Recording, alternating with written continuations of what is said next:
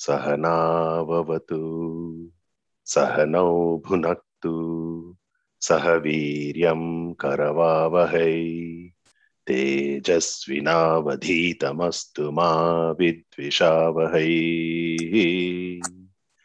Om Shanti Shanti Shanti.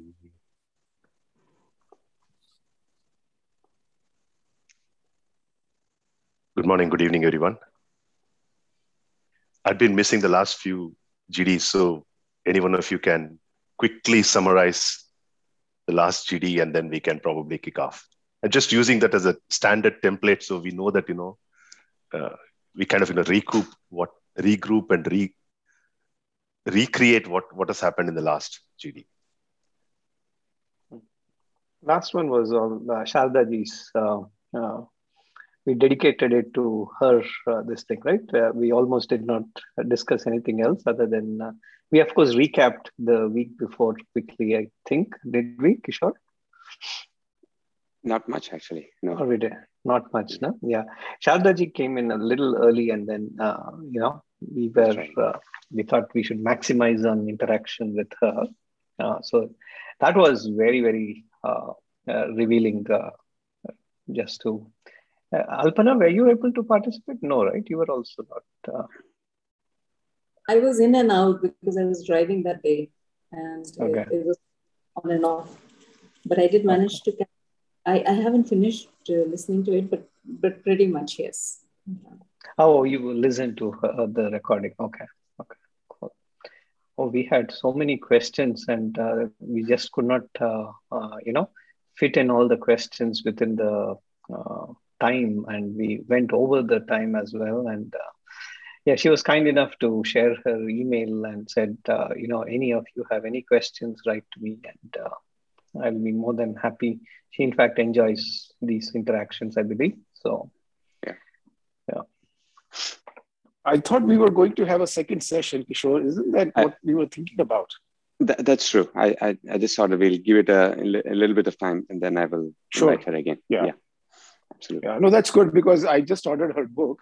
So it'll be nice to read the book first before the second session. So I'm glad you're thinking of spacing it out. Yeah. Thank you. You're welcome. Okay. So cool. That's good. So I'm glad that the session went off well. I'm sorry I couldn't join. Kishore, thank you for organizing that. I did go through the recording. They were pretty interesting questions, I would say, from the group, and pretty some good answers. Like them. They probably will have to read her book a little bit more to get the context. So let's see that. Yeah. Okay. So with that, we get back to Atmabodha.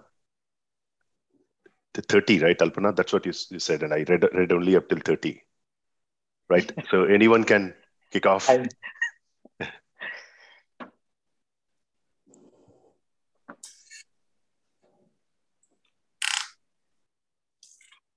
Uday, you said something? No.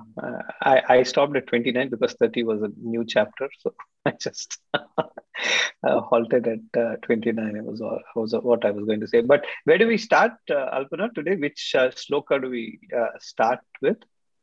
Actually, we said we didn't finish that 15 to 26 because that was a long one. So we'll cover remaining part of 15 to 26 and then 26 to 30 is what we'll do in addition to that. So 15 to 30. So we should start with 15 now. Okay. We did cover the beginning part of, that chapter, 15 to 25. But I don't think we covered the last 3 or 4 shlokas at all. So maybe we should start from about 20. As 20? Yeah, 19, 20 around that. Yeah, I think 20 also we covered, right? The 21 is about the sunlight, it was one of the touched upon. Correct. I thought we were doing from 25 to 30, or am I mistaken? We said we'll just cover the last few shlokas which we didn't touch upon. Okay, all right. 26 to 30. So maybe, we can just kick off. Anybody can kind of, share some of their aha moments from wherever that they have read through, right? That I think that'll trigger off the conversation. Yeah, so around Shloka, the verse 20, he was talking about how the self is not really involved in anything, but it makes everything happen, right? In verse 20, he takes the simile of a sun, right? Of the sun rising up, and just as the sun rises up, all the activity in the world starts, right? Like the birds start chirping, people get up and start going about. So just by the presence of the sun or the sun rising up, everything starts to happen. That's how the self is, right? It doesn't need to do anything, right? Just by being there, everything in the world happens, was the simile around verse 20. And then he says, we are just not able to distinguish because of the ignorance, and everything is superimposed, right? So we cannot, just as blueness is superimposed on the sky, it is the same way that the self is superimposed, and we are not able to distinguish between the self and our what you call our mind, body, intellect. I think that's the biggest new entrant into the entire quote unquote scientific discussions, right? The science does not agree that there is a new element or a principle called self, and they give whatever credence to combination of matter creating like hydrogen and oxygen coming together and creating something totally new. They postulate that is what it is there, but whereas Vedanta says that there is a self, and that's the only thing that matters.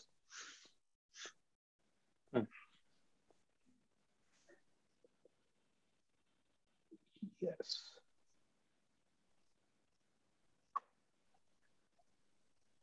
So for me, the aha moment was more in the later verses when he says, everyone can go up to the intellect, right? We use the intellect to say, we are not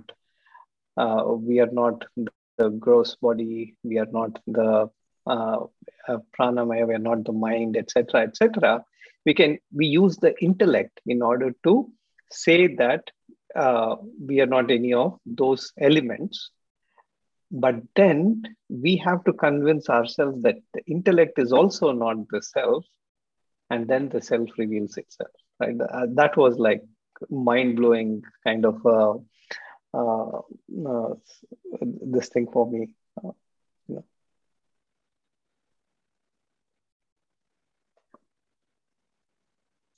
And that can happen only when the mind is completely still. Mind and intellect are completely still. There's no other way it can happen. Yeah.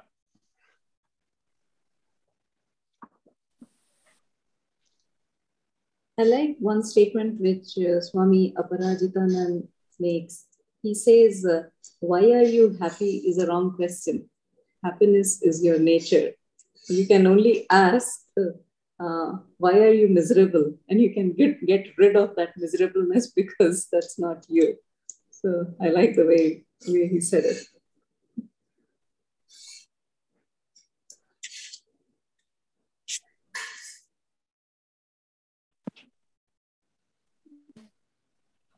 Actually, we never asked that question, right? When we are happy, why we are happy, we never asked that question. Do we?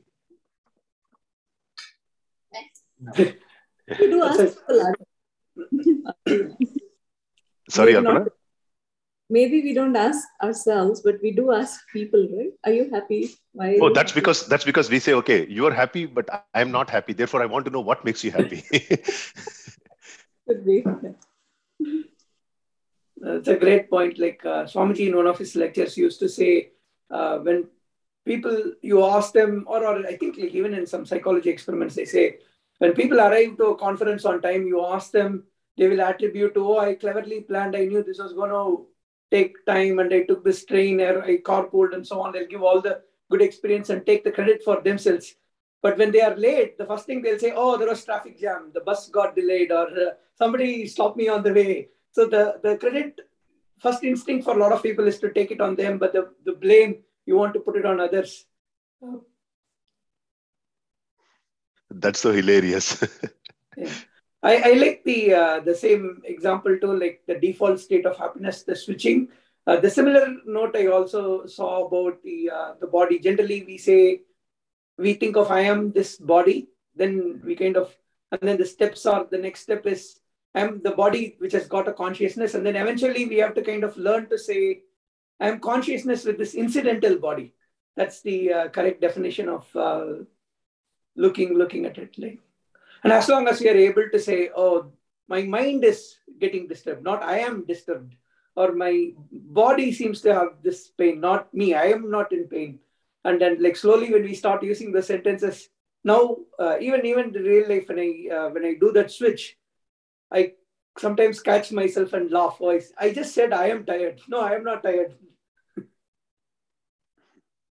Can I ask the same question in a different way? Are you guys happy in this moment?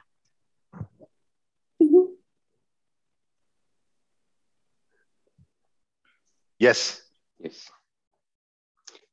Actually, that's a very profound question. I think the true test, Swamiji says, of Vedanta, if you like forget all the other experience part and all, if at any point anybody asks you, are you happy?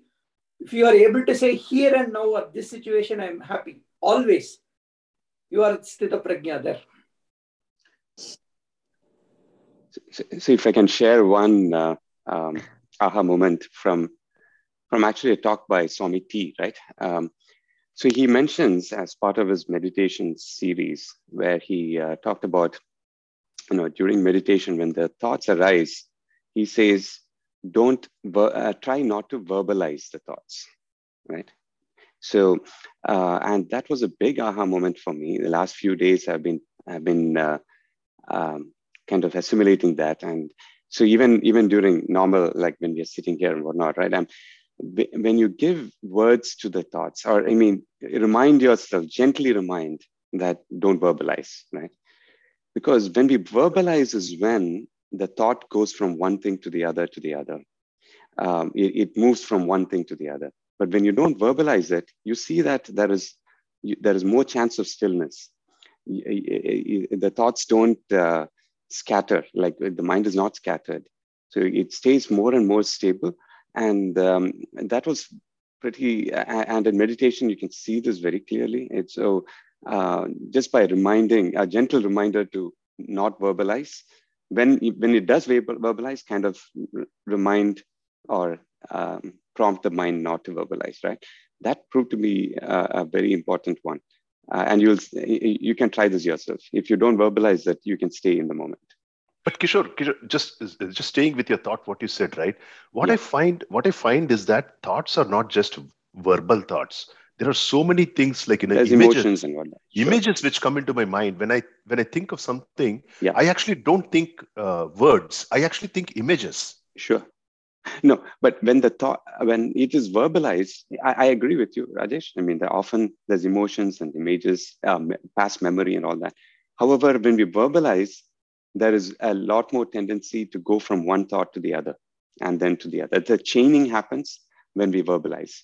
The chaining breaks, or more chance to break the chain when we don't verbalize, right? So that when you say verbalize, do you mean like saying it out, or is it like even in the mind thinking about it? Thinking verbally, right? Like framing it as a sentence in whatever language we normally think. But inside the mind, when we frame it in a sentence, there is higher chance of it going from one to the next. Because mind, if you observe your mind, it's going to keep jumping from one thought to the other very, very quickly, right? And when that quietens, this is answer in a way. It is an answer to your question, because when that quietens and when you stop that chaining, and when that relatively quietness, that's when you actually experience happiness. So if we are able to do that, even when we are in the moment here, right? And another way of saying that is be in the moment, because you cannot be in the moment. Yeah. I can kind of relate to that in a practical way, in the sense that, so if someone says something which is not true, right? Okay. Yeah. And it gets repeated by other people and a group of people, and continuously, then the other group starts to believe that's true, right? Which is not true, right? So I think the same thing. If I think I'm bad, and no, if people say that I'm bad, right?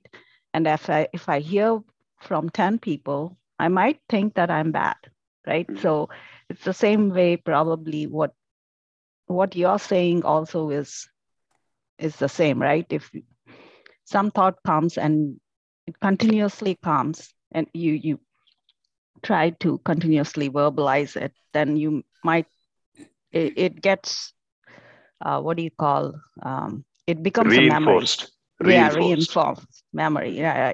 You're giving it energy, actually. Energy to it, right? It snowballs. Yeah, that's true. Yeah, I sort of have a slightly different view on it, because I feel like if you're experiencing, say, a negative emotion and you don't verbalize it, it can continue to agitate you, and you're not able to, figure out why it's agitating you. So I think maybe you do need to sometimes verbalize it so that you can understand why, something, or what the cause of your agitation might be, and then you can let it go. I think it's like not holding on to that is important, but I feel like sometimes you got to verbalize it, because otherwise you don't know why. Like, I'm feeling uncomfortable. Why am I feeling uncomfortable? If you can put some words around it and understand why it's so, I think you can let go of it more easily. But Manu, go back to Krishna's point, right? We cannot, if we think that I'm feeling uncomfortable, then we want to verbalize it. But you're saying, okay, something in me is feeling uncomfortable. Right. That's something in me is feeling uncomfortable, because of which, say, I can't focus on, what I should be focusing on. Yeah. So, but you have to, I think, sometimes figure out. But the entity that's getting uncomfortable is not me. Yes, I agree with that. But the entity that needs to focus is the one being agitated. But do we make here the distinction between past and present? If it's present, something is not right, we think about it and move on. If the past, then we don't verbalize. Is that what it is? I don't know. No, so this whole verbalizing thing is in the context of meditation and the thoughts coming to our mind in the meditation, not in general, but not in, that's right.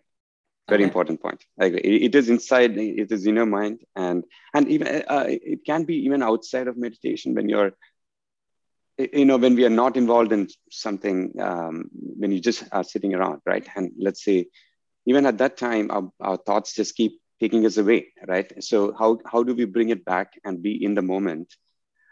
Because when we are in the moment, really in the moment, what then happens is the mind is not wavering at that time, just for those moments that we are actually here. And you experience happiness, because what I'm realizing is happiness is directly related to how still your mind is. So if you can bring it back to the moment, whether it's through breathing, by attention to the breath, because that's one way to anchor to the moment, right? You need some kind of an anchor. Some of us need some anchor, or it could be the knowledge that I'm not the one who is thinking, right? Any of those, you can bring it back to the moment. The mind does not, and as long as the mind does not wander, you will experience the happiness that's coming from you, right? So, I mean, again, so that Lakshmi, when you asked that question, that's kind of what I realized, that if you are able to bring it back and be in the moment, you can be happy. Yeah, but to that question, my answer is I'm neither happy nor sad. So I'm just plain at this moment. And I don't know how to define happiness here, though. So that's why I was asking that question. Yeah.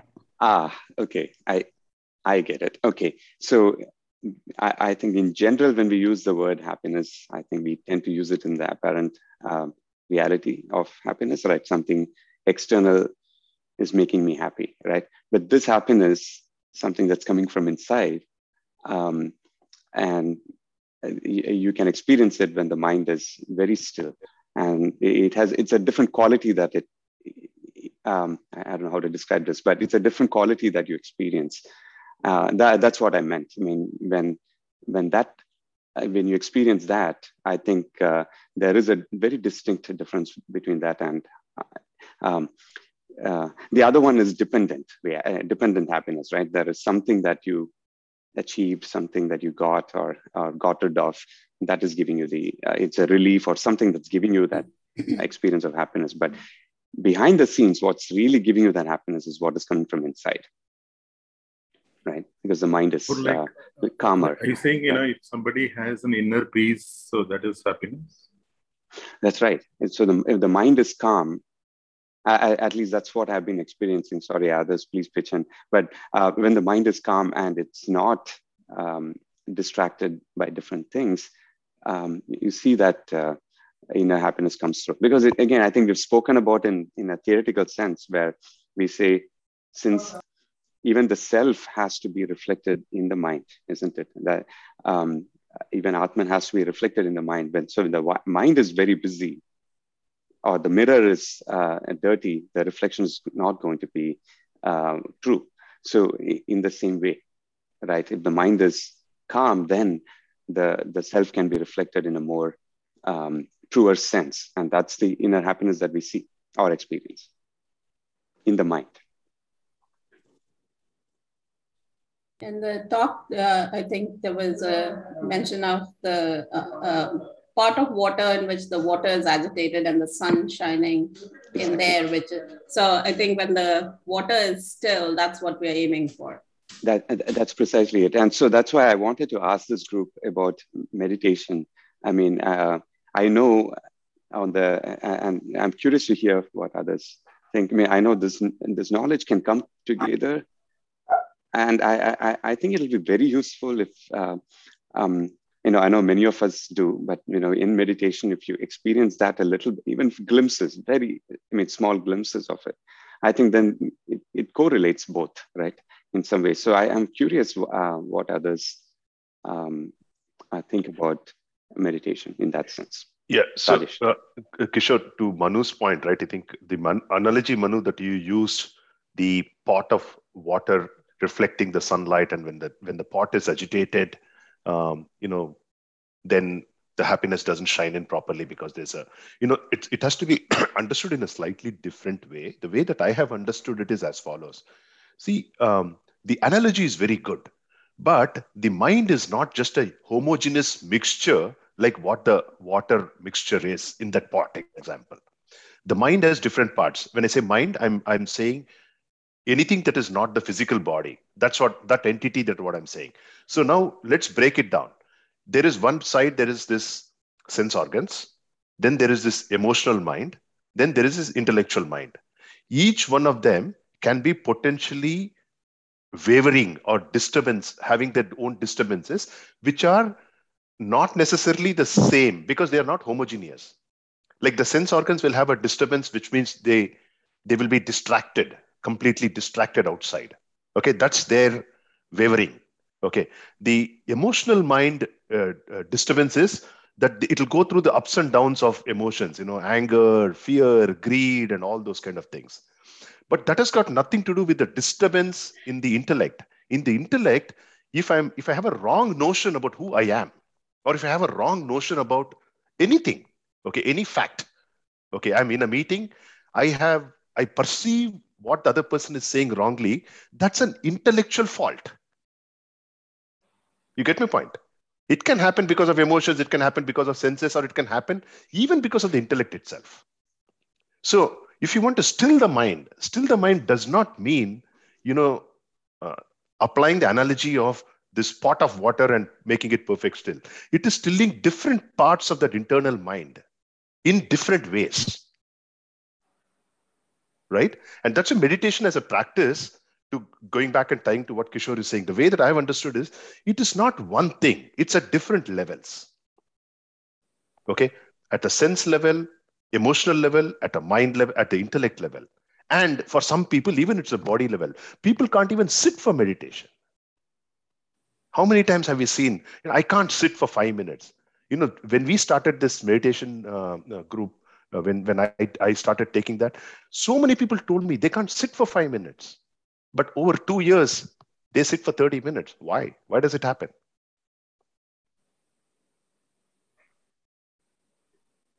Different tools for different parts is what I'm trying to say.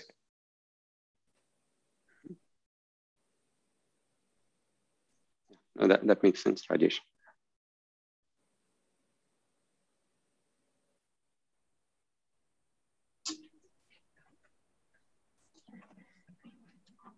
I think the intellectual part, right, Rajesh, that you talked, that's pretty important, right? That's where your identity lies, right? How you cognize who you are, right? That's a central part, right? Because the stimuli from outside, if you really think about it, the 5 senses get the stimuli for any event, right? Whether how I choose to respond or how I'm cognizing it, the situation, is that where the work needs to be done, I believe.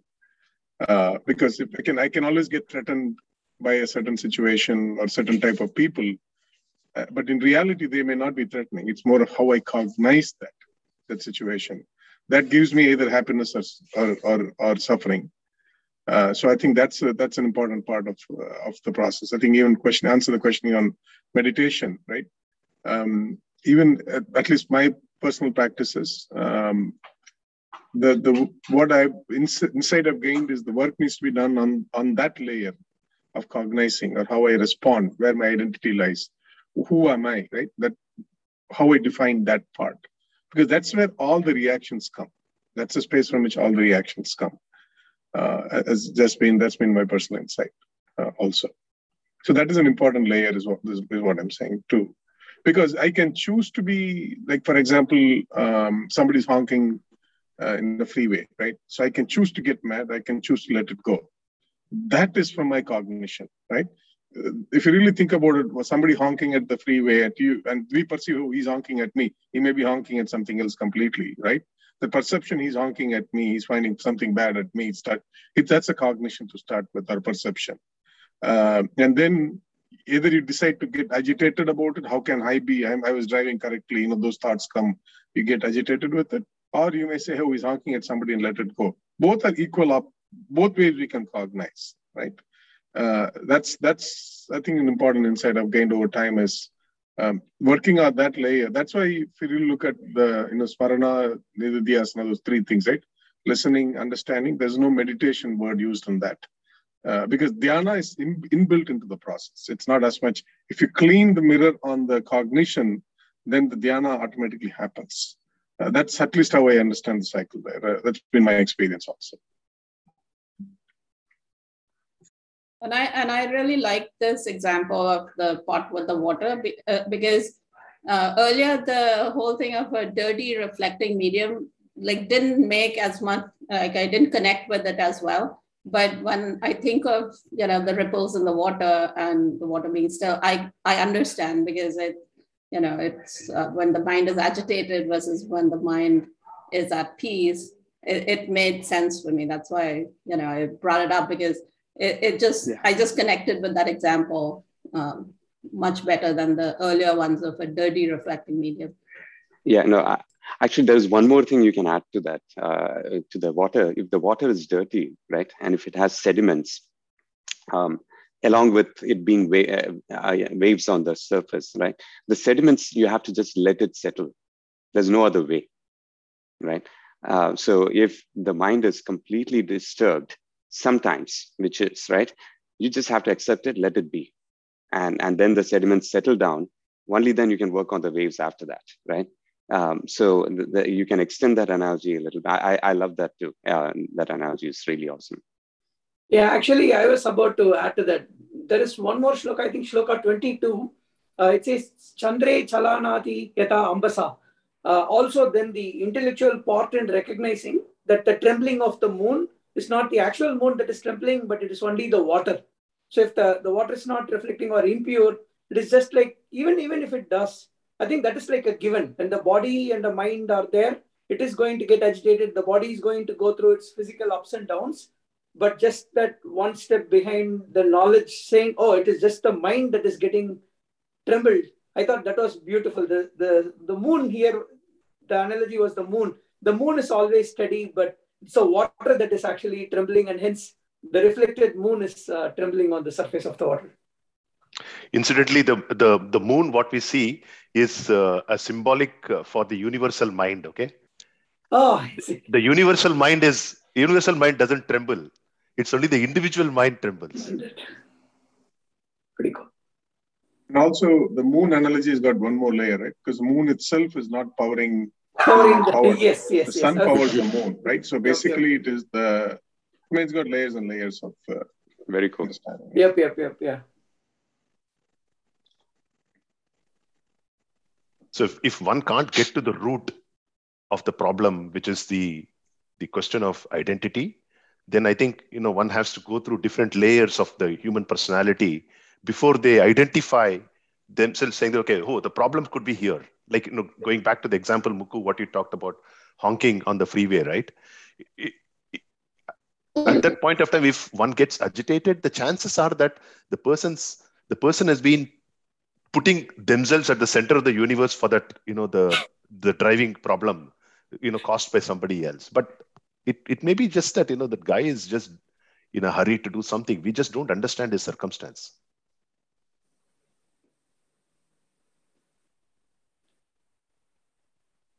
Yeah, highways are a great place to practice Bhagavad Gita. Seriously. Especially, I think we're missing the traffic hours, but the morning hours. But once it comes back. Yeah.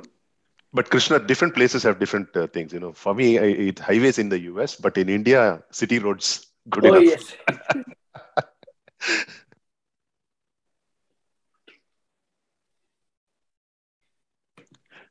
So one more small point, the other side of coming from, we generally don't question too much about happiness part when we are happy. But one nice framework I've heard is like when you're happy also, if you can ask and say, if that happiness is due to a space, time, object, or a person, I think of it as stop. So if it's one of these four attributes that is giving you the happiness, then Vedanta says that is also unstable. It's going to be soon go away. Time will take it away, space will take it away, or it's an object, it will go away, or if it's a person, they are going to perish at some point. So that is also not the true happiness. It's a temporary phenomenon. That once again kind of reminds us back to the same teaching. Wow, that's deep. Yeah. Yeah, because think about it, right? When something external gives us happiness, but we attribute it to that being the cause of the happiness or the source of the happiness, right? Whatever that is, people, person, thing that you mentioned now. But is it really? It is actually, if you really think about it, coming in contact with that resulted in the mind feeling at ease, right? Because maybe you have achieved something that you were trying very hard for, or you got rid of something that was irritating you. Maybe you are got in touch with a person you haven't met in a long time. So, you think that is the source, but behind the scenes, all that is happening is the mind is now suddenly become calm, because something that you were longing for or being agitated with, as that source has been removed, and hence the mind is back to being calm again. Now, in that calm mind, there is a better reflection of your inner source of happiness, right? Because of that calm mind.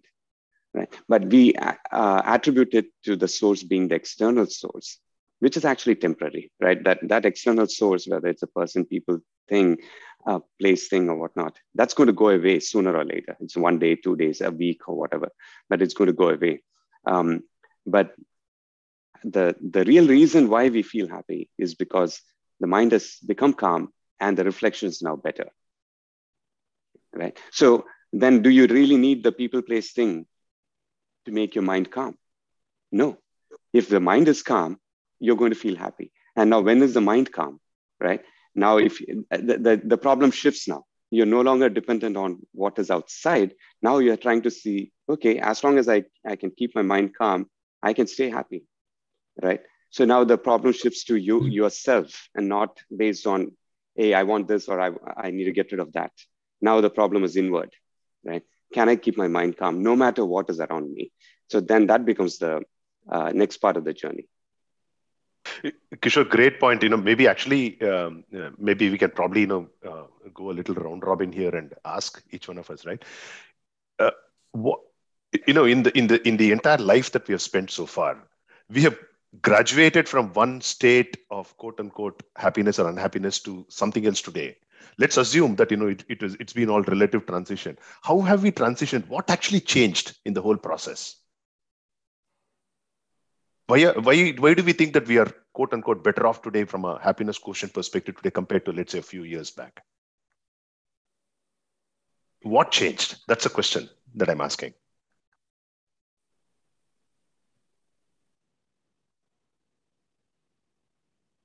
Okay, let me start.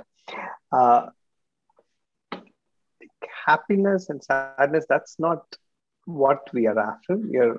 I think we should be targeting equanimity, right? In the sense, don't think of anything as happiness or sadness, right? So I think we get, at least in my personal the way I have evolved or matured over the years is a sense of detachment to these things, right? If something positive happens, okay, it has happened, but why attribute it to myself, right? If something negative happens, also apply the same logic and say, okay, it has happened, but why react to what has happened? To get that level of detachment to the happenings, I think helps me. And I'm still on the journey. I have not perfected it, obviously. But even in Sharadaji's book, she says that when you reach that state of equanimity, there is a risk that your social circle will see you as somebody who is, not participative or lifeless or things like that, right? If you literally, when you meet somebody after several years, if you don't show the excitement, right? If you're not happy as the world knows happiness, right? Then you could be seen as somebody who is lacking in emotions, if you will, right? For that. So just be cautious about that stage as well, right? So I'll stop. Uday, I have a question for you, right? So you mentioned equanimity, right? That what is not being swayed by either happiness or sadness, right? So then what is that state, right? It is like, and that state where you're not being swayed by both is the inner happiness. I mean, so if you think of happiness as it's used today, and in terms of that word, maybe there's a different word that we can use, but there is the apparent happiness or the lower grade, if you will, of happiness that's coming from things that are outside, right?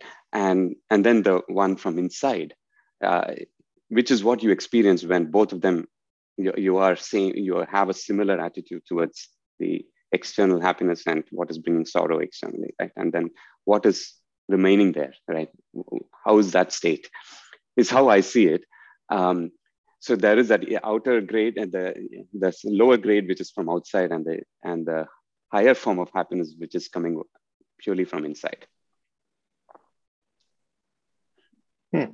I agree with you, but I don't think I'm at that stage where I experience that inner happiness. To be very honest, right? What I'm trying to do is now, at least in my journey, I'm trying to disassociate myself from from reacting to situations. Right? So I think that is where I am, to be honest. So Kishore, to one of your earlier points, see, happiness can be defined as, presence of something or absence of something, right? I mean, I don't have any something that was troubling me, that situation is not there, and hence I'm happy, or something is there which is giving me happy. Then, if you were talking about, that if you reach a stage of calmness, I think that can be attributed as happiness.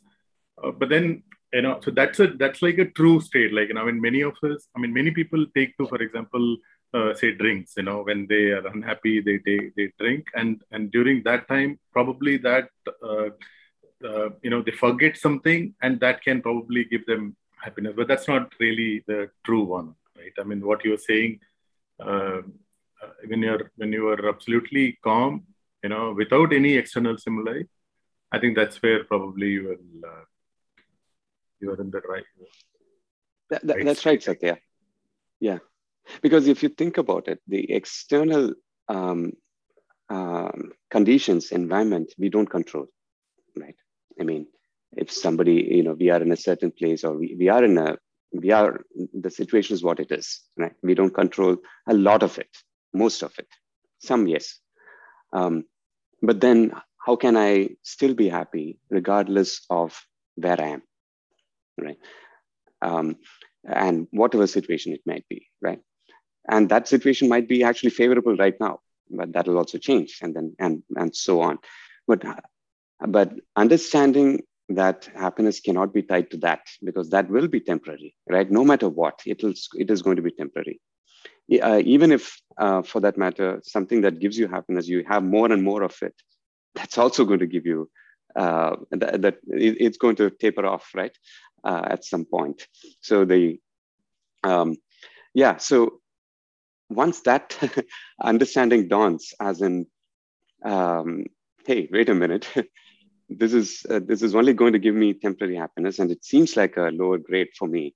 And then I think the thing shifts to an inward journey of seeing that the happiness actually comes from inside, actually not from anything outside, which also is very liberating, in my opinion, because you can be happy no matter what. Nobody can affect you at this point. Nothing can affect you, which means there's no fear or anxiety or anything of that sort, because, hey, I can be happy no matter what happens around. Just imagine if that was the condition. If we could put ourselves in that position, I think it's extremely liberating. In some ways, a higher form of that is probably what is called enlightenment, right? A highest form of that, because nothing can affect you. There's no fear. Even death cannot. There's no fear of death, because you understand what death is. See, I wanted to add just one perspective to this, that, sometimes I just call it a happiness delusion. Like, you go through hell, right? And then you sort of survived. And let's say you're on the path, you're meditating, you're reading, you're doing satsang, seva, whatever. And then you come out of it, right? And then you start to feel better. And then you say that, look, my resilience has gone up, I have evolved spiritually, etc., etc. But sometimes, one data point that we miss is, am I exactly in the same circumstances, same excruciatingly painful environment, circumstances, or toxic environment that I was in? And if I'm exactly in that same environment, am I going to respond differently? So sometimes what happens is that there's a shift in your external environment, or you've gotten rid of some toxic people around you, you moved on in life, and you sort of attribute that to your spiritual evolution. I think the real test is if you're put in exactly the same circumstances or worse, maybe worse. And then you say, look, I reacted in the same way. So this is just a comment and a caveat, because it's if you can really, feel that, yes, I am indeed better, in a similar or a worse situation, my response is better, and I'm not reacting, I'm responding, etc., etc. Then, of course, I do, sort of say that, yes, there is evolution. That's the only point. Rajiv, that's why all of us are married. But what happens is that, see, marriage, Rajesh, wo numbness ho jati hai yaar. You get used to that pain. You get used to it, not the spouse. Remember that. So we have to check her spiritual. The highway is a good place to test that. Like, did you build that resilience or not? Like we were talking earlier. I think Rajiv's point is very good, actually. Many times, at least I have felt like that. So I think that I have evolved, then there's a drop. Then, okay, after some time you realize, then get back to this thing. So, of course, it's a journey. Maybe the amount of fall, maybe it is reducing. But at least, that's exactly what... FIR, Satya, FIR. Yeah, exactly. I apply that, Kishore. Yeah. I completely agree. I mean, we can look at it what is FIR? I'm sorry, I missed. Oh, sorry. Oh. Yeah, it's frequency, intensity, and recovery. So when put in these situations, as Rajiv was pointing out, how frequently, maybe previously we used to get angry 8 out of 10. Maybe now it's 5 out of 10. Intensity is how strong is that feeling, and how quickly are we able to recover back into our stable state, right? So we can check ourselves in each of these dimensions, and if we are we improving along these? And there was another one Krishna posted on the WhatsApp chat saying, if you're able to remain silent even when things happen, as in silent, as in mentally silent, if your mind is still, then you've made progress, right? That Ramana Maharshi, you had a quote from him. Yeah. Thanks, Kishore.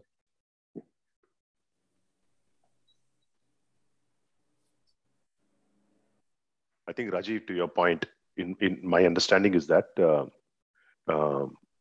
these circumstances, what we are placed in, will always give us situations to test ourselves.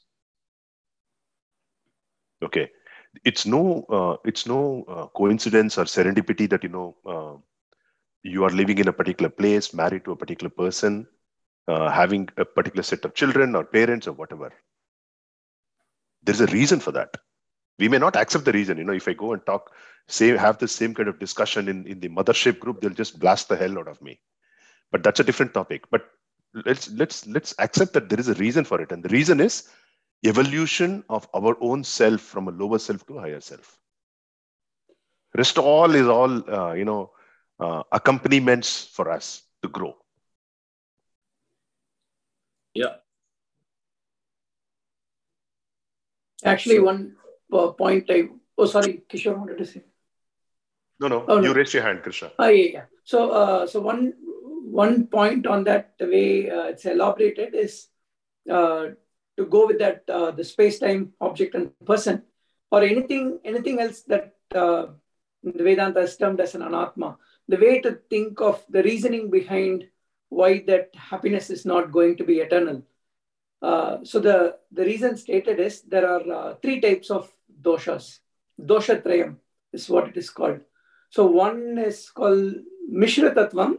So to acquire something that you do not have takes time. To maintain it takes effort. And then when you lose it, you still feel, now I'm missing it, and you get that sadness. The second part is Atripti Karatvam, which is like it is not going to make you fully happy. Once you get one thing, you want something more, you want something more, and you want something more. That new state kind of becomes the new hedonistic treadmill where you want something more beyond that. And then the third part is Bandhakatvam, where it is going to now make you an addict. Now you are dependent on this particular object, space, time, or person for your happiness. And if it is lost, then you are now again going to feel incomplete and hence sad. So there is like one more acronym Swamiji comes up with this. So Bandhakatvam, Atripti Karatvam, Dukkha Mishritatvam, bad. They are bad for you. So this is from which text, Krishna? In the Bhagavad Gita introduction, he says he talks about this. Okay. Yeah, one of the reasoning why he says we should go after Atma Jnana is like that is defined as Purnaha. Defining, and all these doshatrayam occurs whenever we are chasing anything that is an anatma or like a material object or something. The reason why is because of these three things. And hence, no matter what you do, how you change your position, like for example, with like money or with time or different types of persons and attachments, there is always going to be this three insufficiencies that is going to be attached to it. So hence, why are you doing that? Like even it's you are trading only temporary happiness. So instead, the argument is try to go for something that is eternal and supreme and bliss, which is the Atma Jnana. So that's perfect. Yeah. That's explained really well. Very good. You know, what I also realized is in the process of understanding this, it actually gives rise to dispassion, because now you start to see, hey, wait a minute, no matter what, it has those qualities that you mentioned, the three qualities you mentioned, and hence, why am I doing that? So then it actually gives rise to dispassion naturally without having to try, right? Because of, so to me, that is the link between discrimination and dispassion. Because discrimination is what you just said, Krishna, to be able to understand that everything else has these qualities, right? Natural qualities of not being permanent and so on. And once that is assimilated, it's going to give rise to dispassion, because you're no longer bound by that, because you know that that's not going to be permanent. It's going to, even if when I get the house, I want something else. That's going to happen. And when I get there, it's something else, and so on. So once you understand that, it's going to give rise to dispassion. Because if it happens, it happens. If it doesn't, it's okay. Right. So I was able to tie that with Tattva Bodha, right? When they talk about this discrimination and dispassion and how that connects, it gives rise to that in a way. Yep. So getting back to the whole to Atma Bodha, right?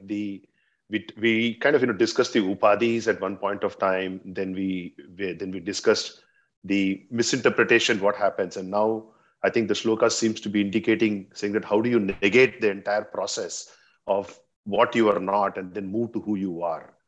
So any thoughts on that? Anyone?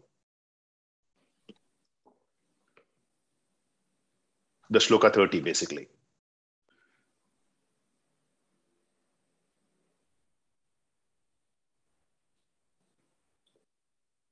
Is the 30 the one that is Neti Neti? That it's titled Neti Neti. Okay. Yes.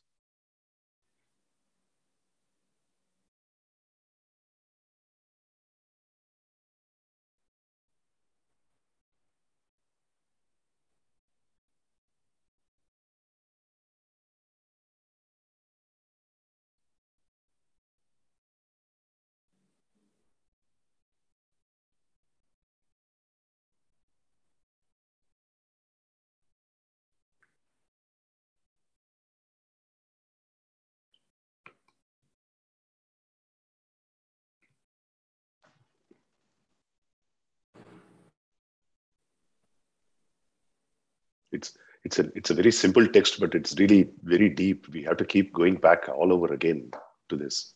Yeah.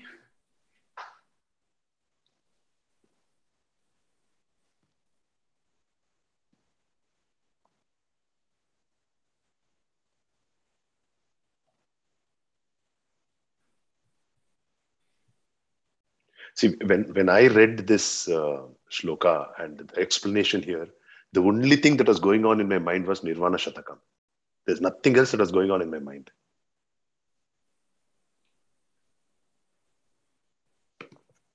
When you asked the previous question, I was thinking about this, that if if you go through this process, then whose happiness are we talking about? So what do you define? If you're not even this body, not this mind, nothing, then you don't even have the apparatus to feel or not feel the happiness, right? So it's a very interesting, at least half theoretical, half imaginary, I would say at this point in time. But just to think of yourself as the consciousness, which is over-encompassing everything, and everything is happening within you, including whatever this body is doing, any conversation that is happening, right?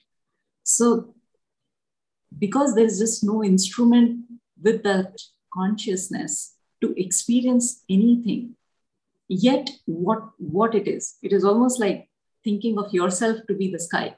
I think that's the closest as a physical imagination we can think ourselves to be. And we are that overarching within which this whole universe is existing and moving around.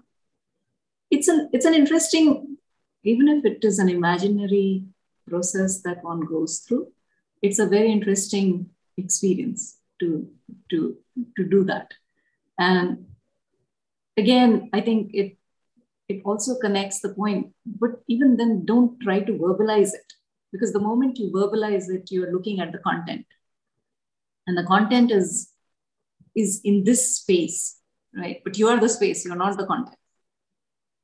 So I think when I read this one, Neti Neti, I think it is what it says, because, and then I think another group, again, Anupma had posted that Kahalil, his poem on fear, the fear that the river has before merging with the ocean, because it has covered a huge distance and it has an individuality. But just before it goes into the ocean, it's fearful that, what will happen, and it loses its identity. And it is something like that, when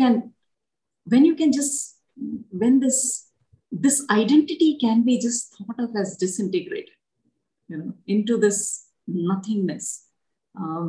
It's very hard to verbalize, but let your imagination just go wild on how it can be done. How is it possible?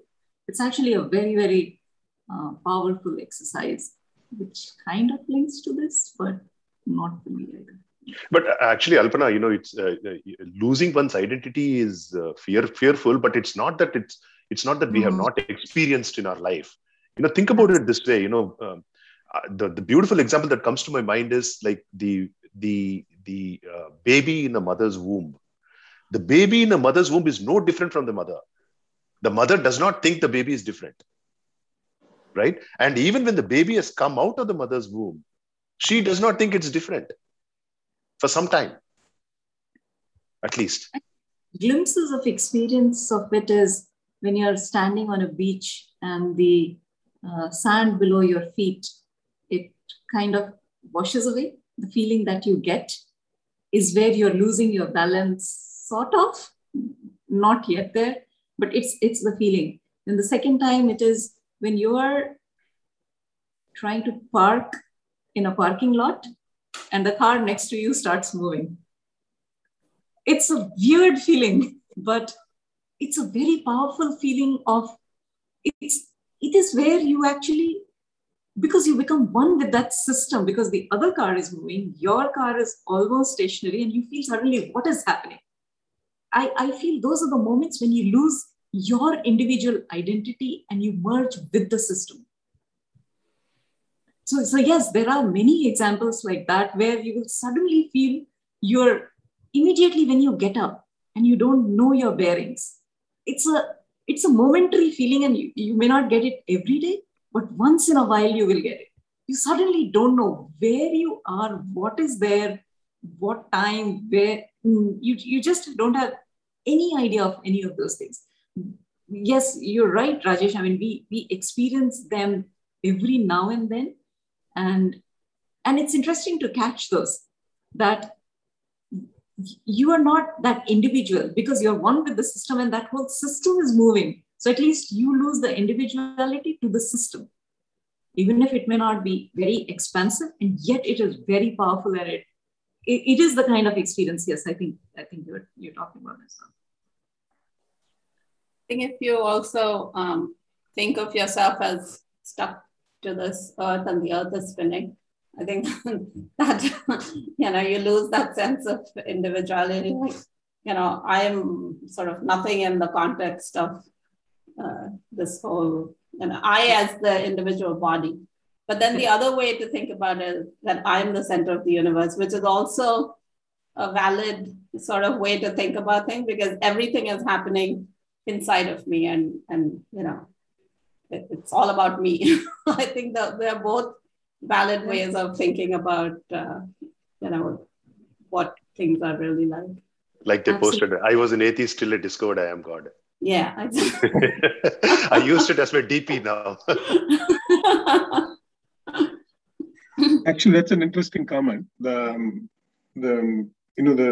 science of enlightenment, at least my understanding, there are two paths, right? One is basically the Buddhist way of thinking, right?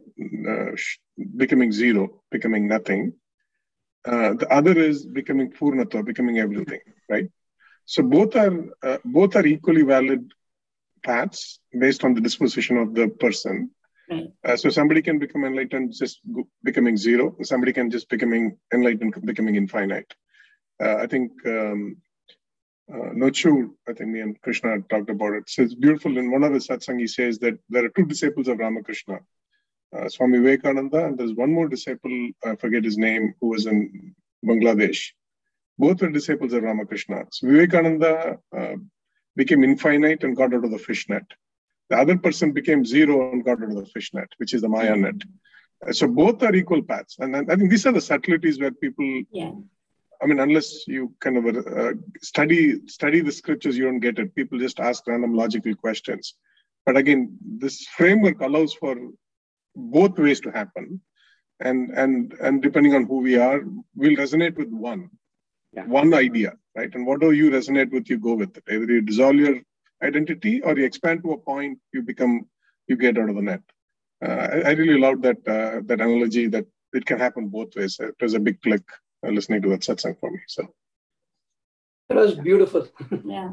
Zero and infinity. I like it. In fact, my guru says that zero and infinity. Zero is like Shiva, which is a state, and you just flip it. So when you're in that state and start acting, you become Devi, which is infinite.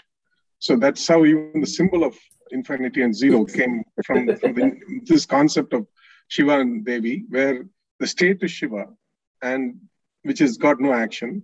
The minute Shiva starts acting, it becomes infinite. There's nothing in between that. There's nothing impossible for Devi, and that is the expression. So the world is, the whole philosophy of Shiva Devi is embodied in this whole symbol. That's how he explained to us once.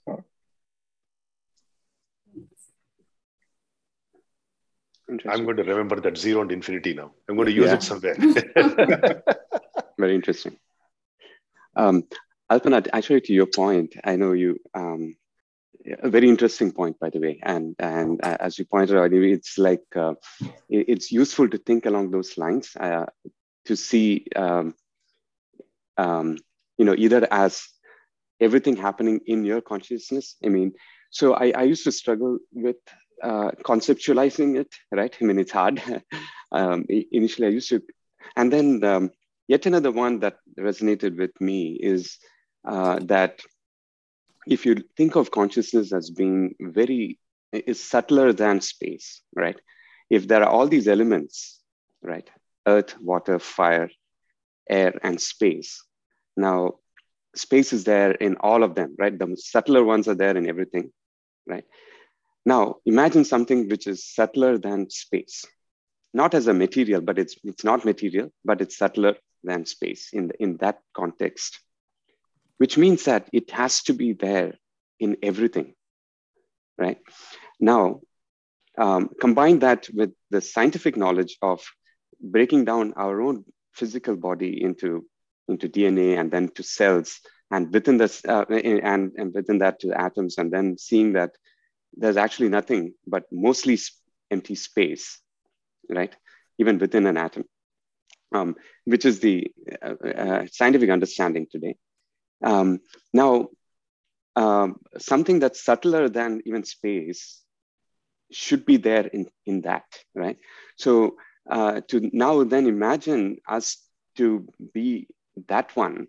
Now, how do we then experience, how do we explain consciousness? The way I'm understanding, again, at this point, my understanding is the subtle part of this material, which is subtler, of the body, right? Which is made up of these 5 elements. The subtle aspect of it has the property of reflecting this consciousness, right? It just so happens that this, where I'm sitting, till the edges of my body, the subtle matter is able to reflect this consciousness that's there everywhere. And hence I feel it, but maybe just outside that, it doesn't have that material to reflect it. And hence it doesn't feel the cushion I'm sitting on doesn't feel that, as an example, right? Because the subtle aspect of it is not able to reflect it. So in meditation, I sometimes remind myself of this, that can I get to that state where I can, identify with that consciousness that's getting reflected and not the one that's reflecting, right? Which is the mind. So, so to go from the microscopic side, if you will, to go down to the one that's subtlest, if you will, right? So that also helps in a way, personally, yeah.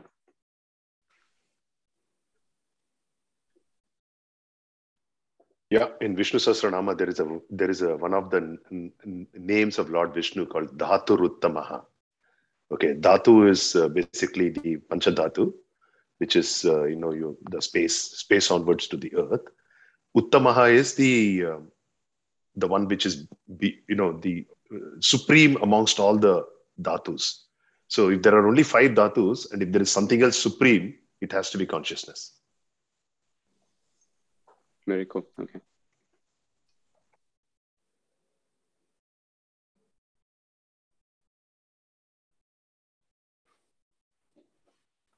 So I just wanted to make one comment from what Uday said about the societal aspect, right? When you start distancing yourself,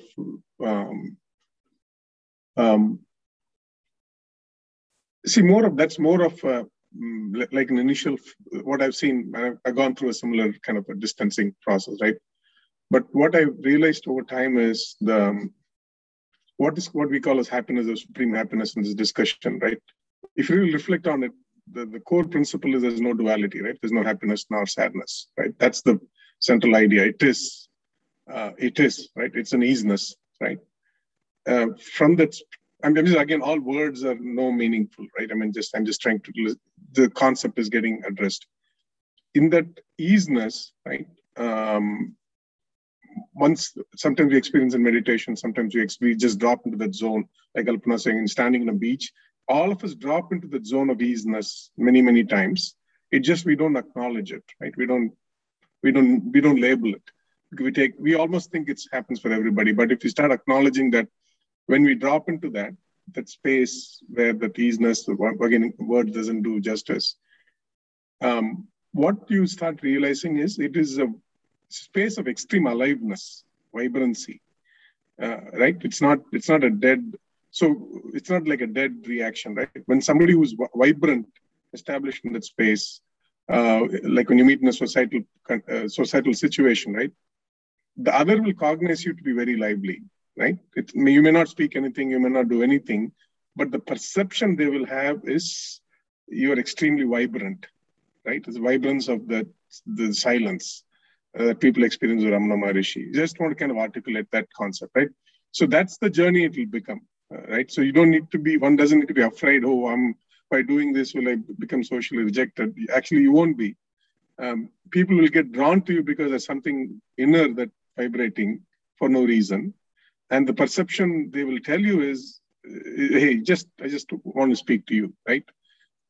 Kind of a thing, right? I just want to clarify that. It's not and I don't know how it is articulated in the book, but the real experience is, that's why if you sit with Asthita Prajna, it's Upanishad, right? You're sitting, just sitting. Everything happens in just by sitting.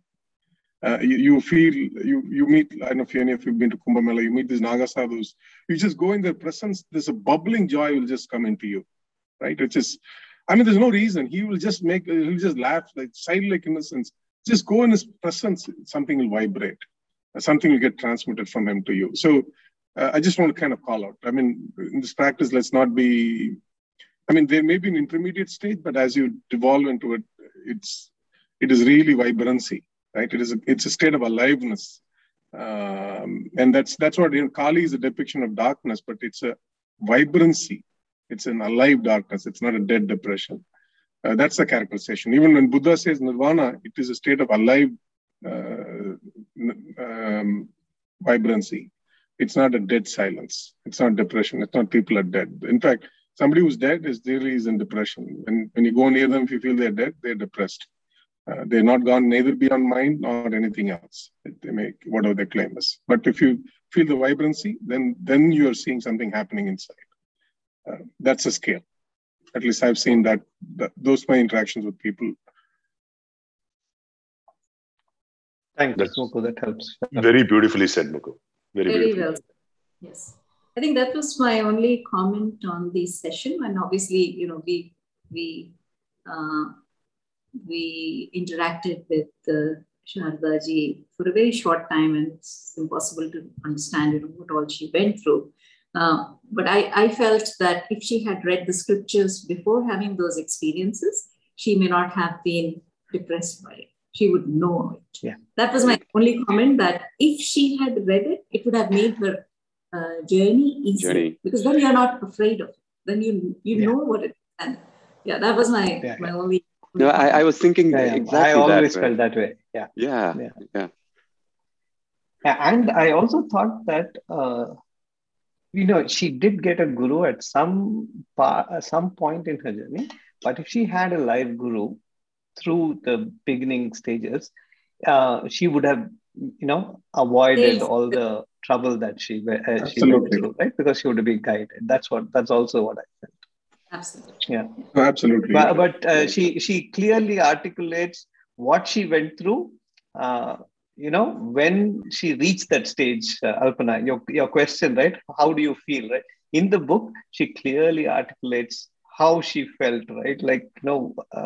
So there are lots of negative aspects as well in terms of what she thought, why should I live kind of things as well. But I think all that is attributed to your point, the lack of, not the lack of, maybe because she did not go through the scriptures or go through the path of having a guru through the entire journey. I attribute all her so-called troubles to those two aspects. Definitely, right? It's like if you go to climb Mount Everest, right? You can either go with somebody who's done it before, and then he will exactly tell you which base camp to camp, where to rest, where to eat, right? And then what to look for, right? And of course, the last mile of the real journey, the pinnacle, you may get hit with a storm, right? Nobody can predict that, right? But then the chances of you coming out alive is going to be a lot more, and arduousness of the journey is going to be a lot less, right? Otherwise, you're trying to figure out, you can Google and everything else, right? But, there's not somebody who's done it 5 times who's seen the pinnacle. It's a big help. And that's precisely where the role of the gurus are, right? And they can customize the journey to you to a point. Only what needs to drop will drop, right? You don't need to fight the 100 things that you don't need to worry about because of your prarabdha karma, right? And that's at least that's the biggest benefit I see with my guru is he just gives you the juice, the distills it. What you need to drink is given to you, and that's it, right? And nothing more, nothing less. It's a very celebrative journey with the guru. And I think in this journey, innovation is the killer. It should not be, nothing should be innovated. You have to follow the path. But I would say, good. No, I was just about to, Swami Paramatmananda ji always loves to quote. Whenever he says the word Shravanam, he will immediately, without hesitating, give the full definition. consistent systematic study for a length of period of time from a competent live acharya. He will give this. Now I've heard it so many times, I'm able to repeat the whole thing. Like every time he says Shravanam, he will say, this is exactly what is Shravanam. Like at that point, surrender, that is what. And he also then always says that like faith does not really capture the full meaning of Shraddha. Shraddha is like, I think the example he uses is like beyond faith. Like how much do you depend on your eyes for your vision, or how much do you depend on your ear for your listening and tongue for your taste? That is how much you are dependent on your Shruti Pramanam for that knowledge, which cannot be got through the five senses and the mind. And hence, that is how much you should depend on. That is Shraddha. And you go through this with your Acharya, then you ask your doubts in the Mananam stage, and then you try to calm down everything during the... So he always explains this full loop every single time. It just like sticks very deeply. Very nice. Very nice. Yeah. And Mukul, what you were telling about, meeting Swamiji and the childlike exuberance, I have seen this with Swami Paramatmananda. Yeah.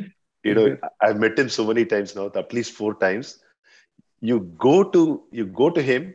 He'll I went to his home, knocked on his door at the appropriate time, when you opened the door. He looked at me, and then he's like a kid, jumping up and down kind of thing.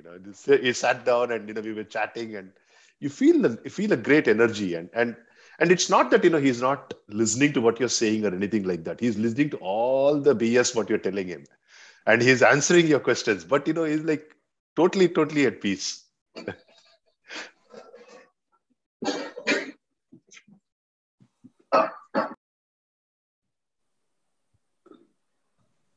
Okay, 4 more minutes to go, and we have seen Vidya, VP, not saying anything. VP and Vidya. Ranjani, of course. Okay, I can say a few things. I just wanted to go back to what you said, Rajesh, about mother knowing the child inside the womb, and then maybe outside the womb also after they are.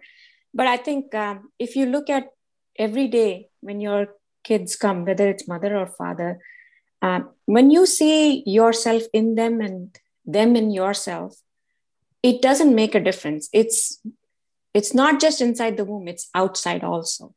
And when you start doing that, then you see other kids also the same way. And that's why I want to go back to what you had conversation with Ajay, saying that's why we are married, right? So if you see in a positive way, you see a part of you in them and they in you, which is nothing but Brahman, right? So once you start seeing that, you need to experience that. So I just wanted to bring the positivity of being married. Thank you. Yeah, that's a good point. It's a good point. It's a training ground. We don't realize it, but in the grand scheme of things, it's all a training ground for us.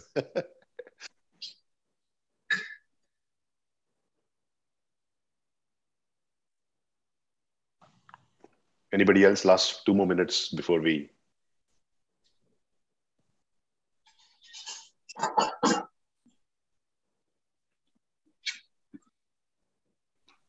Okay, cool. So, Alpana, any guidance on what next slokas we should cover? I have not had a chance to go to look at the next ones. I'll just check the next lecture. While Alpana is checking, just a quick 33, question. Isn't it? Huh? Alpana, 30 to 33, I thought was one. Yeah, that is the Neti part. Unit. Yeah, 30 to 33. Okay. Actually, the next lecture is covering from 31 to 42. Are we okay to do that much or no? That's too much, Alpana. Okay.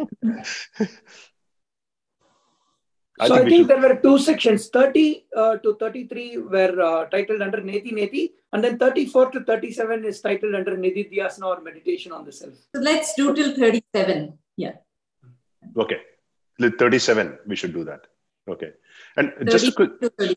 Yeah, 30 to 37. So just a question: Is this Atmabodha discussion, taking us digression from what we are studying on the Gita? Or is it complementing what I just want to hear some thoughts.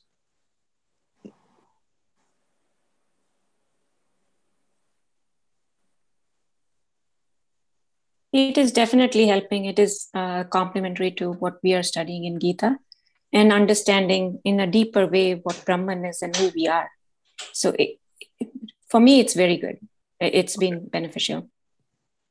Yeah, likewise for me. I'm also enjoying the discussion in the sense that it's more practical for me with examples. Yeah. So thank you. Yeah, Okay, same cool. here. Yeah, cool. Yeah, this is good. Yeah.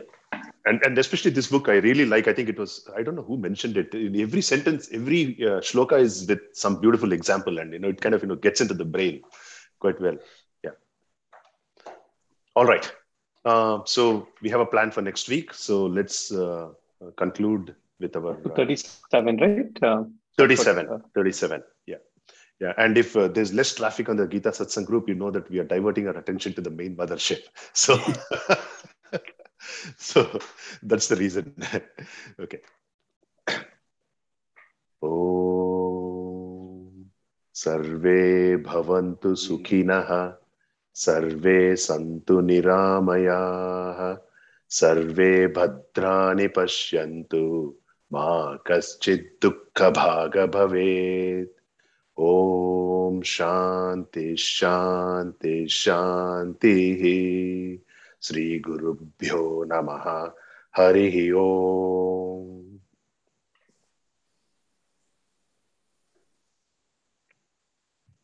Hari Om, everyone. See you next weekend. Hari Om. Hari Om. Thank you. Thank you.